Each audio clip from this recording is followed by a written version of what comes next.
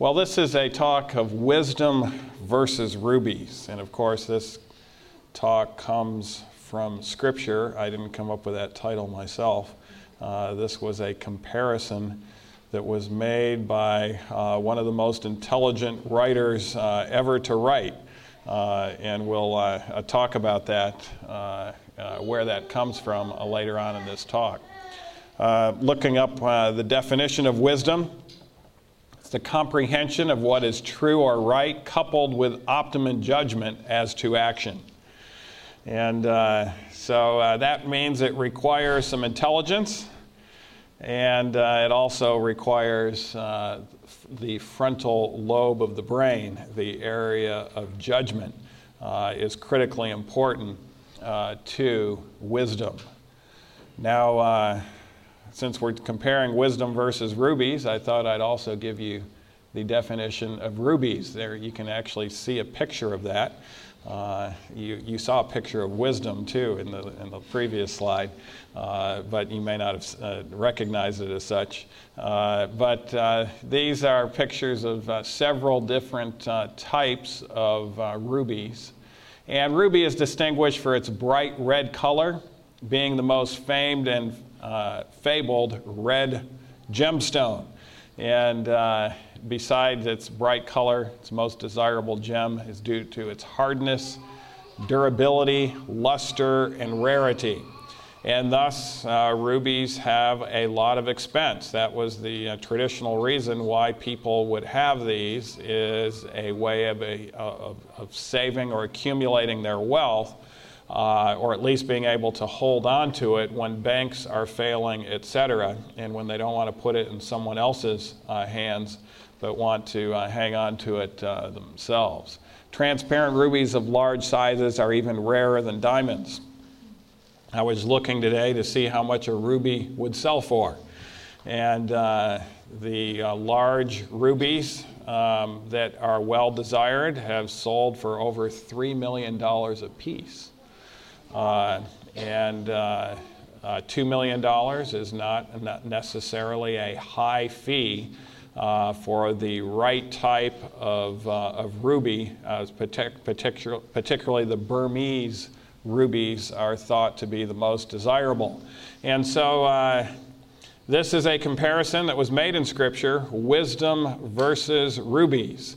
And of course, in a time when the economy is failing, you have been hearing a lot about commercials, if you watch television, about gold as a way of hanging on to your money. Well, rubies actually are worth more than gold, ounce per ounce, at least the good ones are.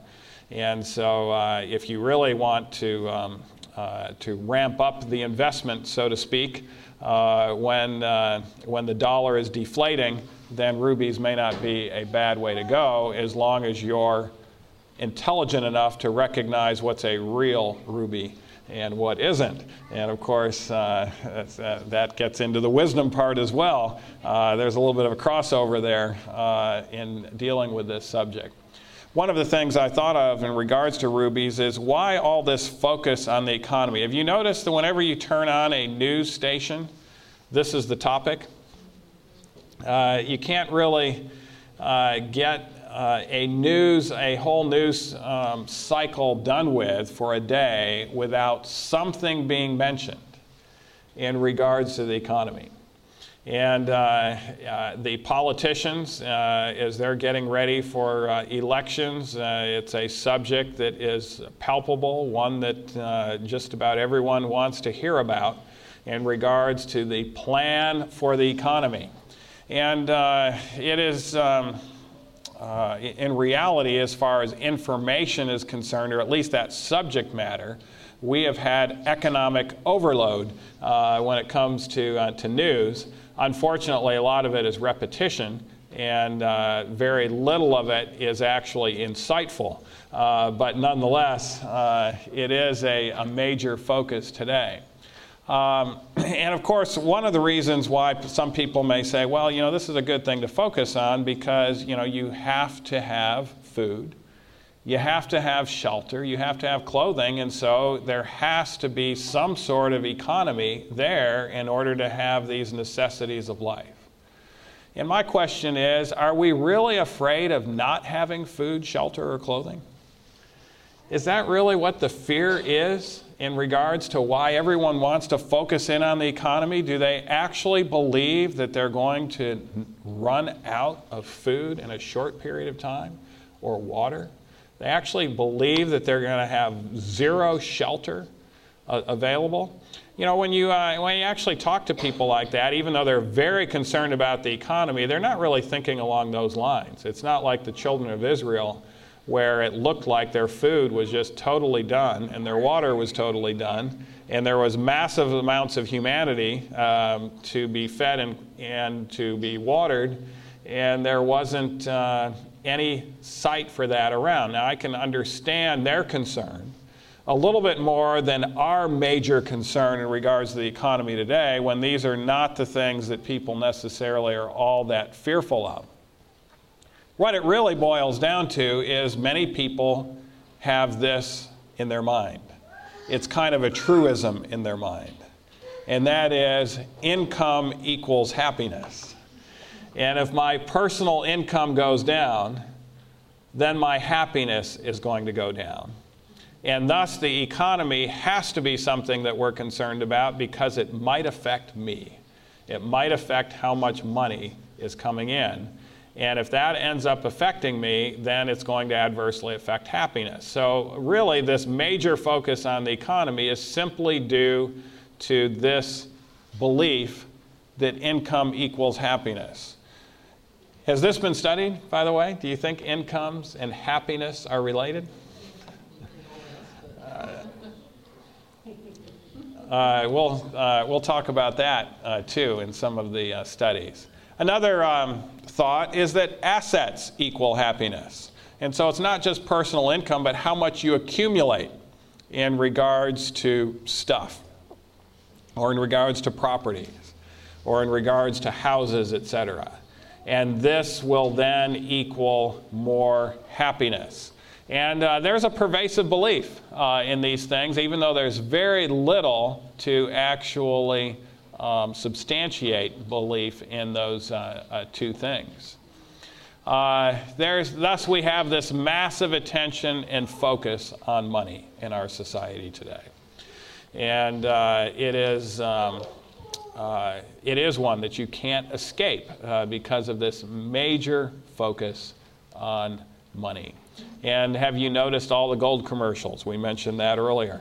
There's just, that's part of this obsession and major focus in regards to money, preserving the money that you have, making sure it doesn't lose value over time, and the different strategies that can be there, including buying gold or silver, or as we mentioned, if you're very intelligent, maybe rubies. And of course, this focus on the economy has a lot to do with personal decisions that people make. And in fact, people might have made decisions to not come here tonight simply due to the fact that it would cost money to stay in these rooms, etc. Now, it's not necessarily that they didn't have it. It's just that they had a cable bill to have to pay. And they had other priorities. You know, they had different aspects of priorities that they were focusing in on, and so because of this focus on money, people make personal decisions sometimes to exclude themselves from events that could really positively affect their personal happiness, but they don't recognize that because it's going to negatively, adversely affect their accumulation aspect of things. And so personal decisions often involve this aspect of money. Whether you accept a new job often has to do with whether there's going to be a raise or not associated with that. And this is the measurable event that people always look at. How much are you going to get paid per hour? Or what is the salary? One of the big questions that's there. And I can tell you it's very interesting when you're in a position like I've been.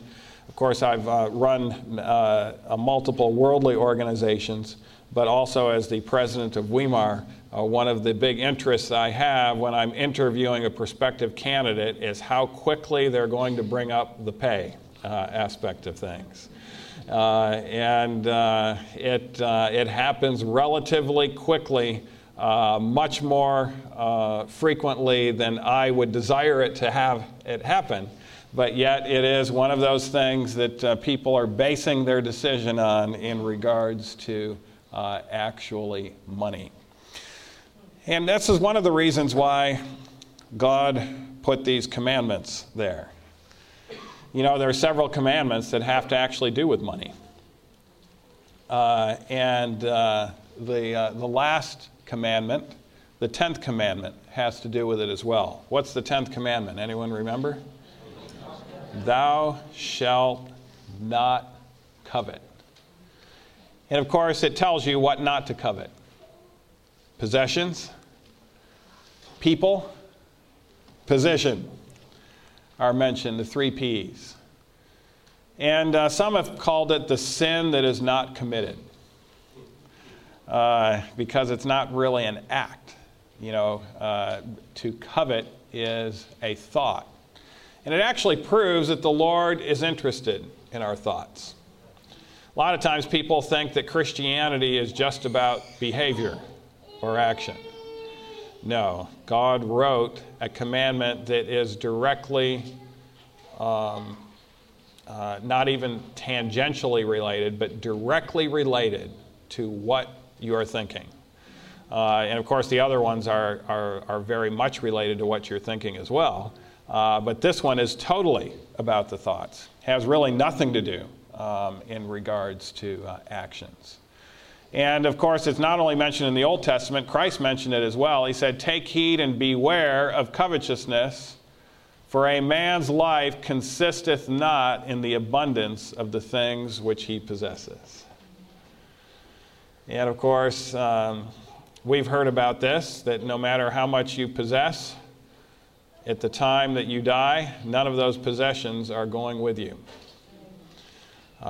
You know, you just see the hearse going down the street. You don't see the house. You don't see, even bank accounts, etc., traveling with the individual in the hearse.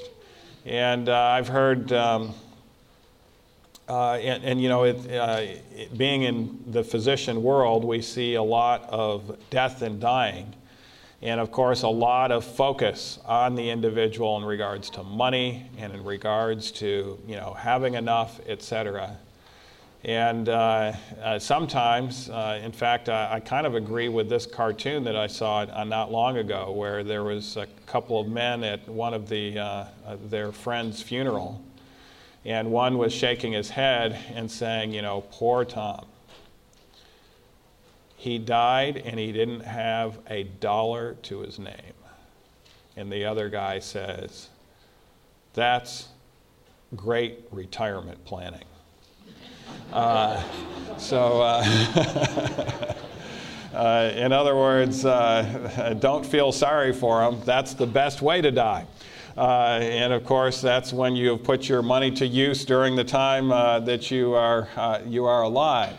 And so in reality, we shouldn't be about accumulating. We actually should be about actually utilizing the money for good purposes, and some of those purposes have been mentioned here tonight. Well, billions of dollars are spent every month on the West Coast. Billions of dollars, this is well proven, are spent every month on the West Coast to try to get you to covet.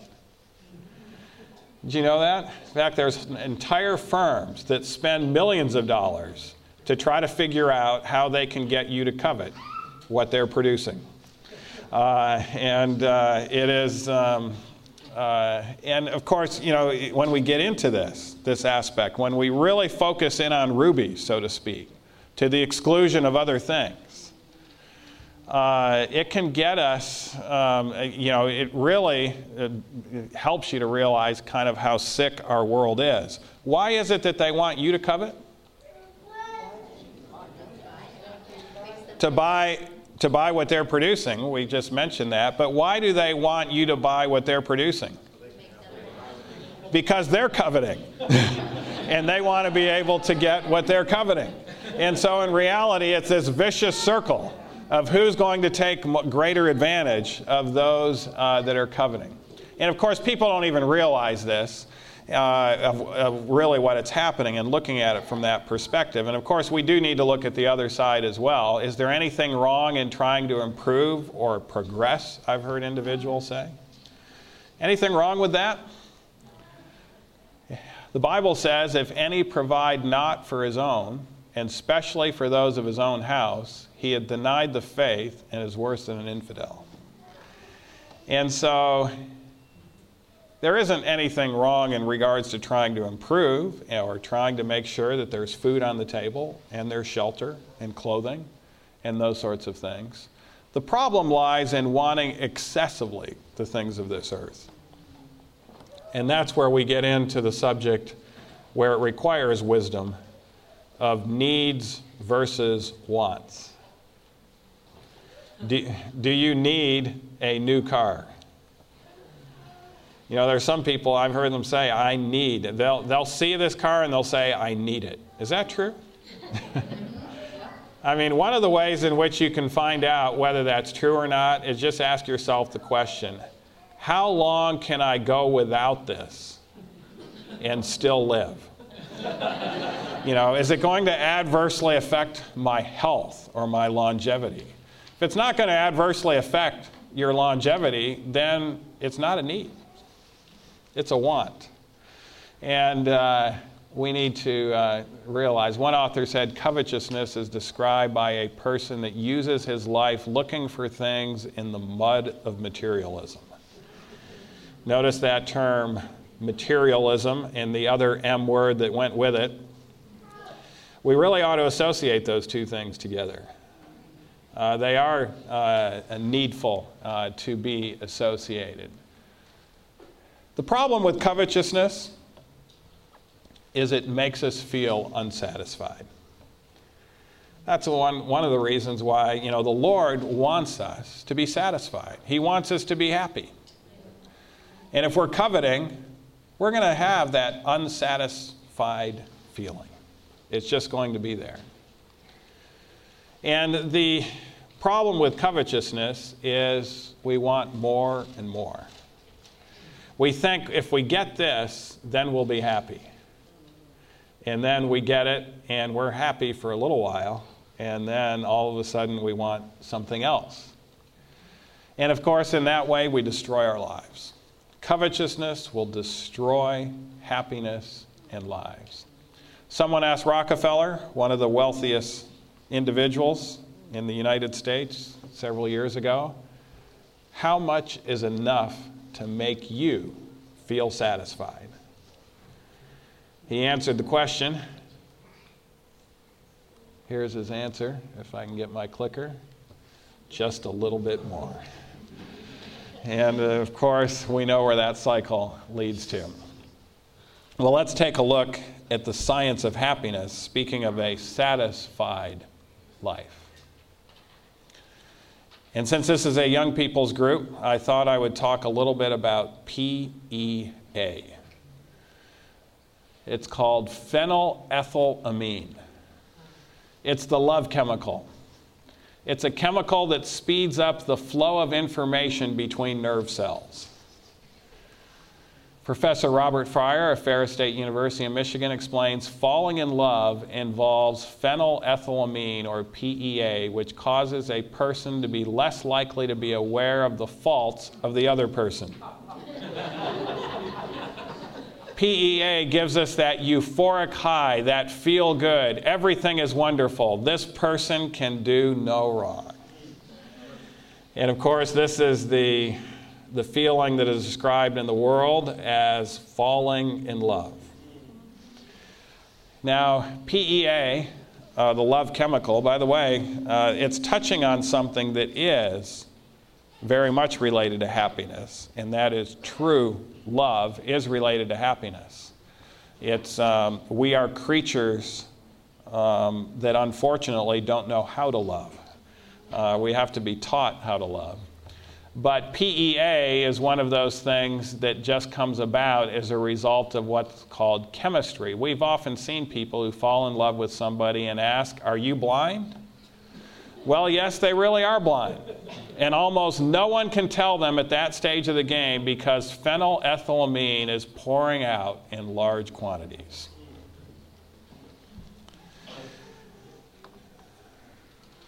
I'm just thinking whether I should tell this story.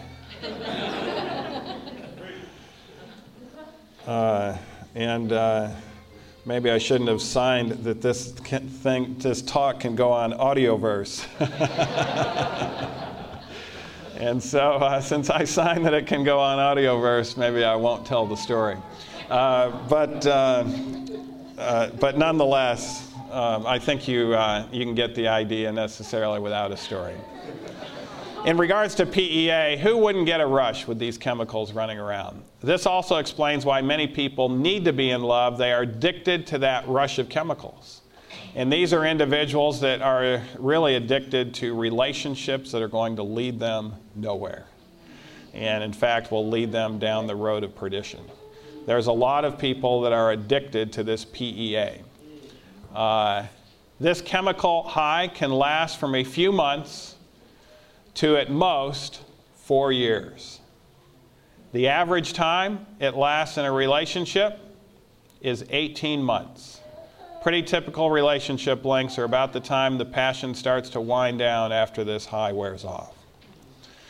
Now that doesn't mean that love can't continue to grow if it's based on principle. And if it's based on following God's will, love will actually grow and deepen beyond the PEA dropping off. There's other things that can kick in besides PEA that can be very beneficial. Researchers tracked more than 24,000 people, asking participants every year to rate their overall life satisfaction from 0, totally unhappy, to 10, totally happy. The average boost from marriage was small, 1/10 of 1 point on the scale, researchers said. There's a lot of people, young people in particular, that think if I can just marry someone that I am in love with, I am going to be happy ever after. And this is going to be the secret to true happiness.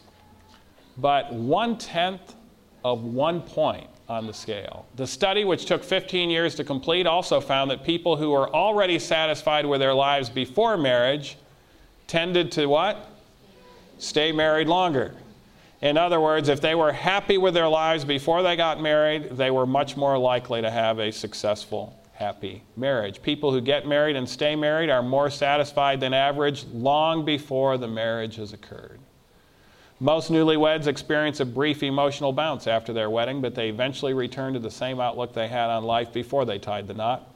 We found that people were no more satisfied after marriage than they were prior to marriage. Journal of Personality and Social Psychology, March 2003. And this underscores a truism.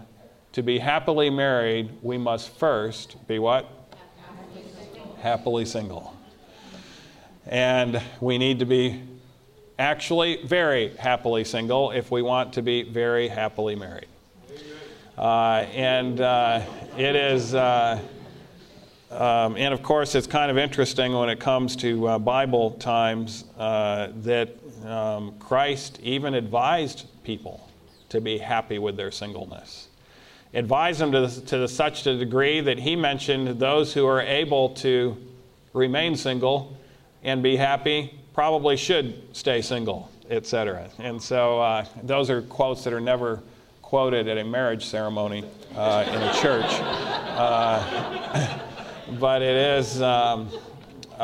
is something that is quoted there in the Bible. But it is something that is true. Happiness is not found in marriage. Happiness really is found in, as you'll find out, following the Lord's will for your life. And if that means getting married, it will increase your happiness. But it really is in Christ. If there's any subject, this is the pen of Ellen White now speaking about marriage, if there's any subject that should be considered with calm reason and unimpassioned judgment, It is the subject of what? Marriage. Notice those terms. Calm reason, unimpassioned judgment as you are considering marriage. Now, this is a marriage that will actually produce happiness. Now, she also tells us what percent of marriages are very happy and are exactly the way the Lord designed marriage to be. Anyone want to guess what percent it is? 1%. It's 1%. 1 in 100. 1 in 100. If ever the Bible is needed as a counselor, it is before taking a step that binds persons together for life. But the prevailing sentiment is that in this matter, the feelings are to be the guide. And in too many cases, love-sick sentimentalism has taken the helm and guided the bark to certain ruin. And I can tell you a number of stories where I've seen this happen time and time again. And I can tell you chemistry or PEA is not something to base whether you're going to get married or not on. It needs to be based on things that are far greater than that. Calm reason without passion. This is something I just told a young girl this week, 23 years old. She's working for us. A beautiful young girl, has a lot to offer a young man, energetic and cheerful and strong work ethic, and has a lot going for her. No boyfriend, and she's going into mission work, etc. She was praying in regards to the goals, or really God's plan for her life this week, was fasting and praying over it. And also praying, even though there's no one in mind, in regards to a marriage partner. And after I realized what she was doing that day, taking off her fasting, etc., I happened to be talking to her about several things, but I asked, do you have a list? A list what? I said, a list in regards to a marriage partner. She says, no. Why would I want to do that? And she said, did you do that? I said, yeah. I had 3 lists. I had the necessary attributes of the woman that I was going to marry. These were so necessary that if she didn't have one of them, it was a deal breaker. And there were multiple things on that list. Now, I had no one in mind at the time when I came up with this. The second list were things that were very important, but if she was lacking 1 or 2 of those, it wasn't a deal breaker per se, because if she had a majority of them, it was great that she would have a majority. And then the third list was, if she has any of these, it would be nice. So in other words, I did put my wants.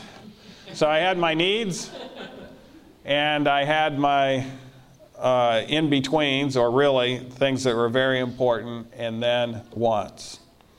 And my parents got a hold of the list, and they looked at it. I wrote it when I was in college, and they looked it over, and they were commenting and smiling some, and then my sisters were hearing this, and so they grabbed the list. My sisters are older than me. And said, Neil, this proves it. You are never, ever going to get married.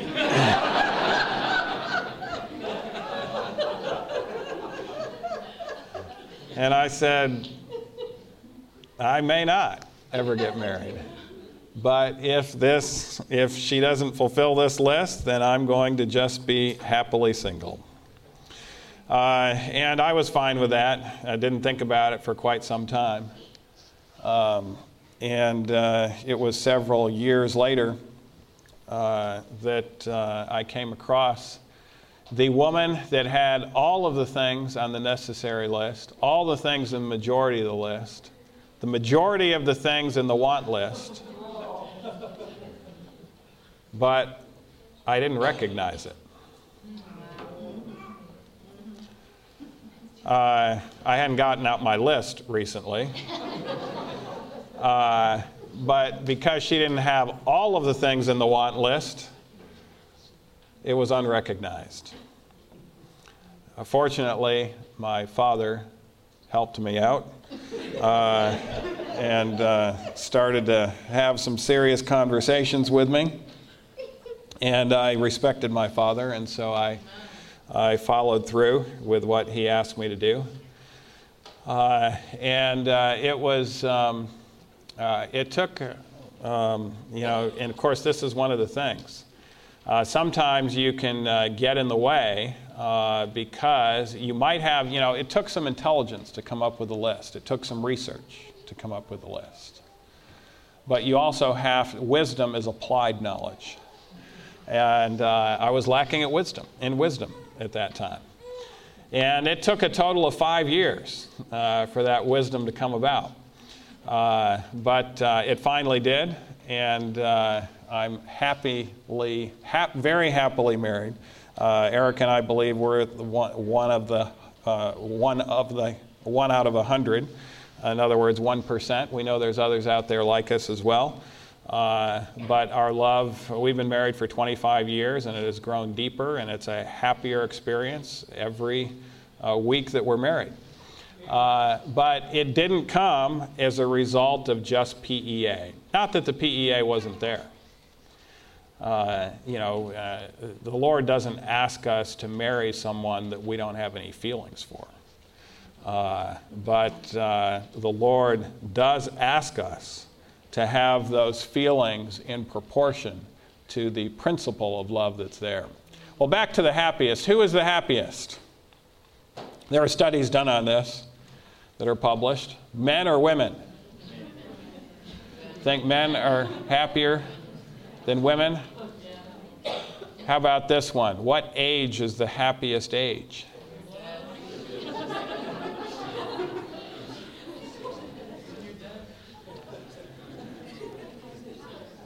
All right, well, according to Pew Research Center survey, the happiest age group is men 65 and older.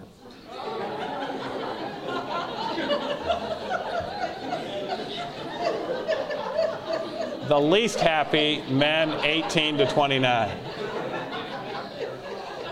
I gave a talk in a large business corporation the other day to their executives entitled, "Life Begins at 60." And one of the things that I mentioned is in my own patient population, I've had many people, 65, 70, have significant health problems. And they said, "Doc, if I knew if I was going to live this long, I'd have taken better care of myself." But the happiest days are actually yet to come. And I know this is a youth conference, but I'm giving you something to look forward to. And that is the aging process, if it's done right, can produce a lot more happiness. Married men are happier than singles. How about women?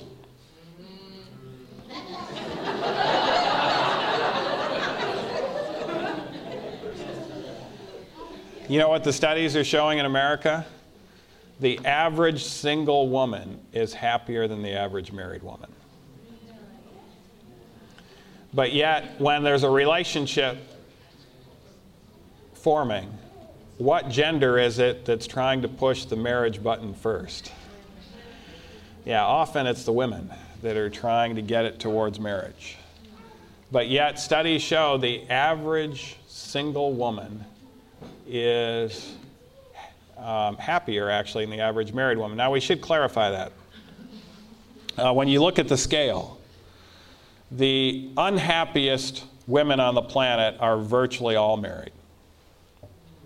And the happiest women on the planet are virtually all married. And so you take a woman that's in that relationship with a very good marriage, and they're going to be happier than a single woman. But if you take a look at the average of them all, the average is that the single woman is happier. But that just underscores that women should not get married until they have that list. And they have those principles that are there, and they have analyzed it, and they've gone through it, etc., and they're clear on it. College grads are happier than those without a college degree. So again, the importance of education. This is something that the Pew Research Society couldn't understand. You know, this is a secular organization. People who are religious are happier than those who aren't. Again, the secular society thinks happiness is related to forgetting about God. In fact, that's what a lot of these worldly parties are about. They're simply for the purpose of trying to forget God, thinking that they're going to have happiness in that way. And of course, it leads to even greater unhappiness. But people who are religious are happier. People who work are happier than those who don't.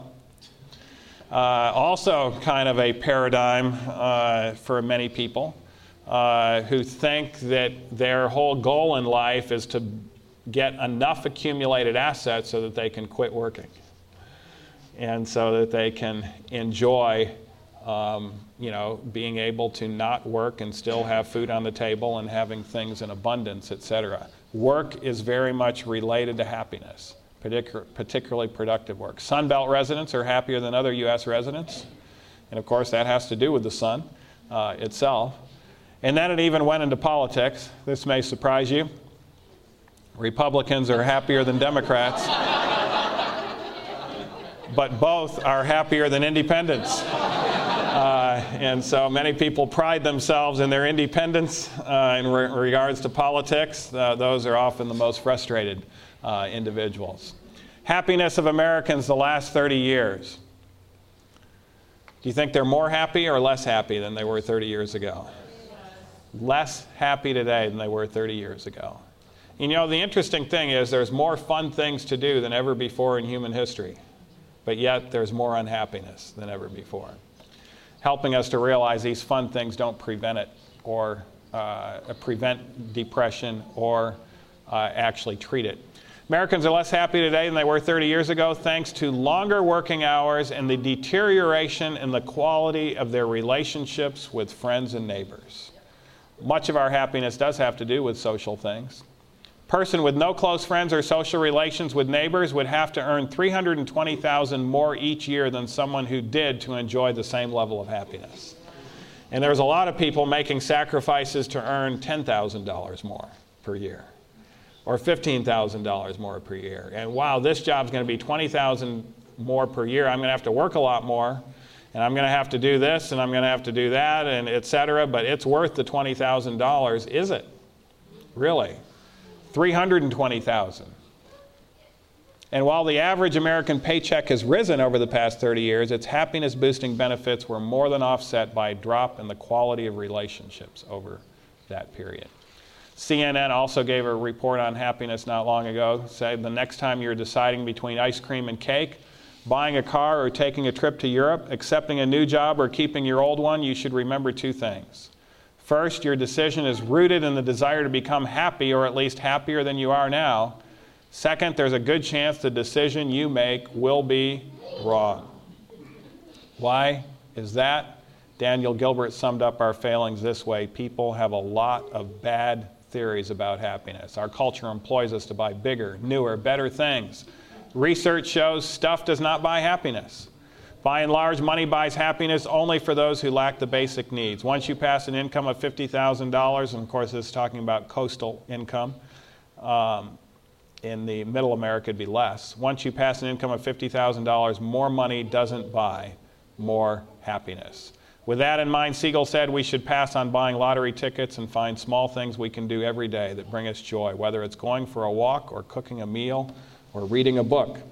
And so getting these simple pleasures, and of course that's what this weekend is about in a way. This wellness weekend is about happiness in simple pleasures. And by the way, these gambling places, are there any in Oregon? It is, it's really a sad thing, but it's a tax on people that aren't good in math. I mean, it's simply, simple math ought to tell you where that's going to lead. And of course, what the gambling joint wants to do is figure out if you're the first time there and then give you a big winning. Because it's that first time feeling that you remember, and you will end up spending all that you gained on that first time and way more, and be in a derelict situation as a result. And so, this whole focus on money and where it leads to is really pretty sad. And of course, it gets back to confusing needs with wants. Now, let me just be clear. It's okay to be happy as long as we get there the right way. And getting there the right way can produce some significant benefit. 24 university students performed 2 tests of attention. Positive moods were induced by playing Bach's Brandenburg Concerto No. 3. Negative moods by a Prokofiev piece played at half speed. To produce a neutral mood, participants read a series of facts and figures about Canada. We have any Canadians in the group? All right, I don't see any hands, so I didn't offend anybody on that. It wasn't my study, by the way. It was just... When they were in a positive mood, participants scored higher on a remote associates task, a measure of what? You're actually more creative when you're happy. Particularly if you get there the right way. If you get there the wrong way, you're not creative at all when you're happy. But when you get there, this is a simple pleasure. The right type of music. And by the way, the mood elevates whether you like classical music or not, by the way, when you listen to Bach's Brandenburg Concerto No. 3. There's positive things about good music that can happen, even if your taste isn't necessarily in that direction. And so creativity significantly improved. When feeling happy, Anderson explained, your attentional window is actually bigger. It's like looking through a big window versus a small window. Now, when you read the facts and figures about Canada, you were better at accounting. And so the detailed work is not the same as creativity. And so there's a time to, just be reading facts and figures, et cetera, when you're having to do detailed work, but there's a time for the creativity as well. Well, this bridges this talk over into the wisdom part. We've been talking about rubies and the things related to rubies, which is the covetous of possessions, people. We didn't deal much with the position part of things, but it's often related to the covetousness of possessions. But, the people part was part when we were talking about the marriage. And one of the things that has come up with that, some people in our circle have seen the happy marriage that Erica and I have had, and have also seen Erica's, I know a friend of mine saw Erica's very positive attributes in regards to character and those sorts of things. And I remember him coming up to me and saying, I am very jealous. I wish I had your wife. Now, that was not a positive statement to me, not because I was fearful at all, but it was not a positive statement in regards to him, that whole aspect of things of coveting people. And of course, if he had stuck to principle, as I had, he could have had just as happy a relationship. And in fact, if his life had become principled even then, his happiness could have increased significantly. And so we need to be careful. This whole thing of rubies, or the things related to rubies, is going to end up with unhappiness and a dissatisfaction. However, wisdom will result in happiness. And wisdom is related to intelligence. It's a little bit more than intelligence, but intelligence is your capacity to learn, retain, and apply knowledge. It's often measured by an IQ test, which is an imperfect measure of it, but probably the best measure we have, related somewhat to academic performance. College graduates' first job after graduation has been found to be related to their IQ. But there's also some other advantages. This was a long-term study, 862 men and women, followed since childhood, starting in 1922 until 1986 they were studied. The researchers found that up to the cutoff point of 163, participants' risk of dying during a given period decreased as their IQ increased. There was an example. Those with a childhood IQ of 150 had a 44% lower risk of death than those with an IQ of 135. IQ will help you to live longer. It's one of those longevity attributes. Why is that? Remember, intelligence is your capacity to learn, retain, and apply knowledge. There was another study that showed that the higher your IQ was at age 10, the more likely you were to become a vegetarian at age 30. And of course, again, that is your capacity to learn, retain, and apply knowledge. And that's one of the reasons why longevity improves as a result of IQ, is because of that. But there are other advantages as well. And one of the things, IQ, of course, is related somewhat to temporal lobe. Temporal lobe is where our memory is centered. We have to retain the knowledge, so you want to have a good temporal lobe, one of the good reasons for memorizing Scripture. It's also where our musical abilities are at. Occipital lobe has to do with intelligence. That's spatial orientation, architectural skills, reading map skills.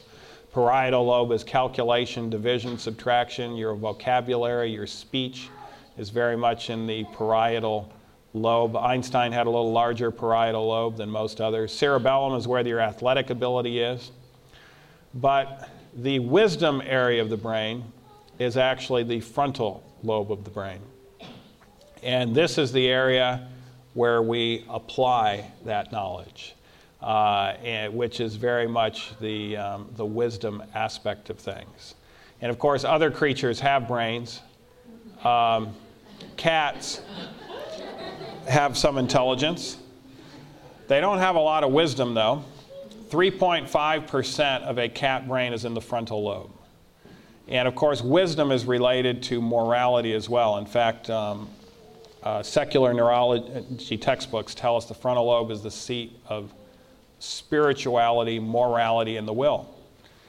And not much morality in a cat if you've seen it torture its victims to death and seemingly enjoy it. Dogs have a little more frontal lobe. About 7% of their brain is in the frontal lobe. And they're able to exhibit more empathy, more love for other creatures, even not of their own species. Chimpanzees have the most of any other animal creature. But what sets us apart from the rest of the animal kingdom is our frontal lobe size. 33 up to 38% of our brain is in the frontal lobe. It's what gives us the capacity to accomplish advanced planning and thinking. It's what gives us the ability to choose our own destiny. I think this is what the Lord was talking about in Genesis, where he said, let us create man in our own image with that frontal lobe capacity. It's one of the reasons why human beings worship, because they have that frontal lobe. You don't see dogs and cats coming to worship services or really desiring necessarily to come to worship services. They can't really figure out what's going on there. It doesn't resonate with them. They don't have the frontal lobe capacity. But human beings do have that frontal lobe capacity. Now, you might say, well, atheists don't come to worship. Do they have a frontal lobe? They do, and they're worshiping. The question is, what are they worshiping? That's the difference in regards to what they're worshiping, who they're worshiping. But frontal lobe is a major part of this aspect of wisdom. And it's why the last chapter in the book of the Bible, Revelation 22, verse 4, says, and they shall see his face, and his name shall be where? In their foreheads. That has to do with the frontal lobe of the brain, the wisdom part, where spirituality, morality, and the will is centered. So I know I have 4 talks that I'm going to be giving this weekend. This is just one of them. So I'm not pressured over having to cover all of the material in regards to wisdom. Tomorrow morning's topic is going to be entitled Total Reformation, Body, Mind, and Soul. So I'm going to be going into really part 2 of wisdom. We covered more of the Rubies part and kind of deflated that aspect of things. But we'll be going through the wisdom part. But I'll just close with this text from Proverbs. I think it's the 12th chapter, or maybe I think it's Proverbs 11, verse 8. Solomon makes the comparison between wisdom and rubies. Which one did he say was better? Did he say just a little bit better? Wisdom is far above rubies, he said. And then he even said this, that there's nothing that can come close to comparing to wisdom. In fact, he says anything that you might desire. Just think of something that if you had the choice, material-wise, that you could get tomorrow. You know, maybe it'd be a private, maybe it'd be Air Force One, you know. If I could own Air Force One and take it wherever I wanted to, whenever I wanted to, that's what I would choose. Or maybe it'd be something else. Maybe it'd be some home on the coast that you've seen that's beautiful or whatever. Whatever it is that you desire and have a strong desire for, he said, that is nothing in comparison to wisdom. Nothing in comparison to wisdom. And so one of the things that I'd like to leave you with here, you know, this week, and I know our audioverse time is up, and if they need to end things, that's fine. But this week, I'm the president of a group in Ardmore, Oklahoma. And of course, we have a manager that runs it, and I'm just the more peripheral president that kind of makes the big decisions. But we had a girl that was impolite, not to me, but to one of the physicians last week. And that physician had enough of this impoliteness and wrote to our HR director, and it went above the president, or not above the president, but above the manager, because the manager had already had issues with this individual. And that person that was impolite was given a 1-day suspension without pay. At our end. She was going to lose probably about $300 is what she would make in a day's time. And it was devastating to her, to the point that she had this entire plan out. She wrote out this big piece. She went into an apology with the physician. She spent 45 minutes with this physician to try to get him to reverse his request for that something be done in regards to the impoliteness. I mean, she just went all out because she was going to lose $300. And, you know, it was some good motivation in regards to changing her behavior, et cetera. So it was nice to see that there was a desire to change.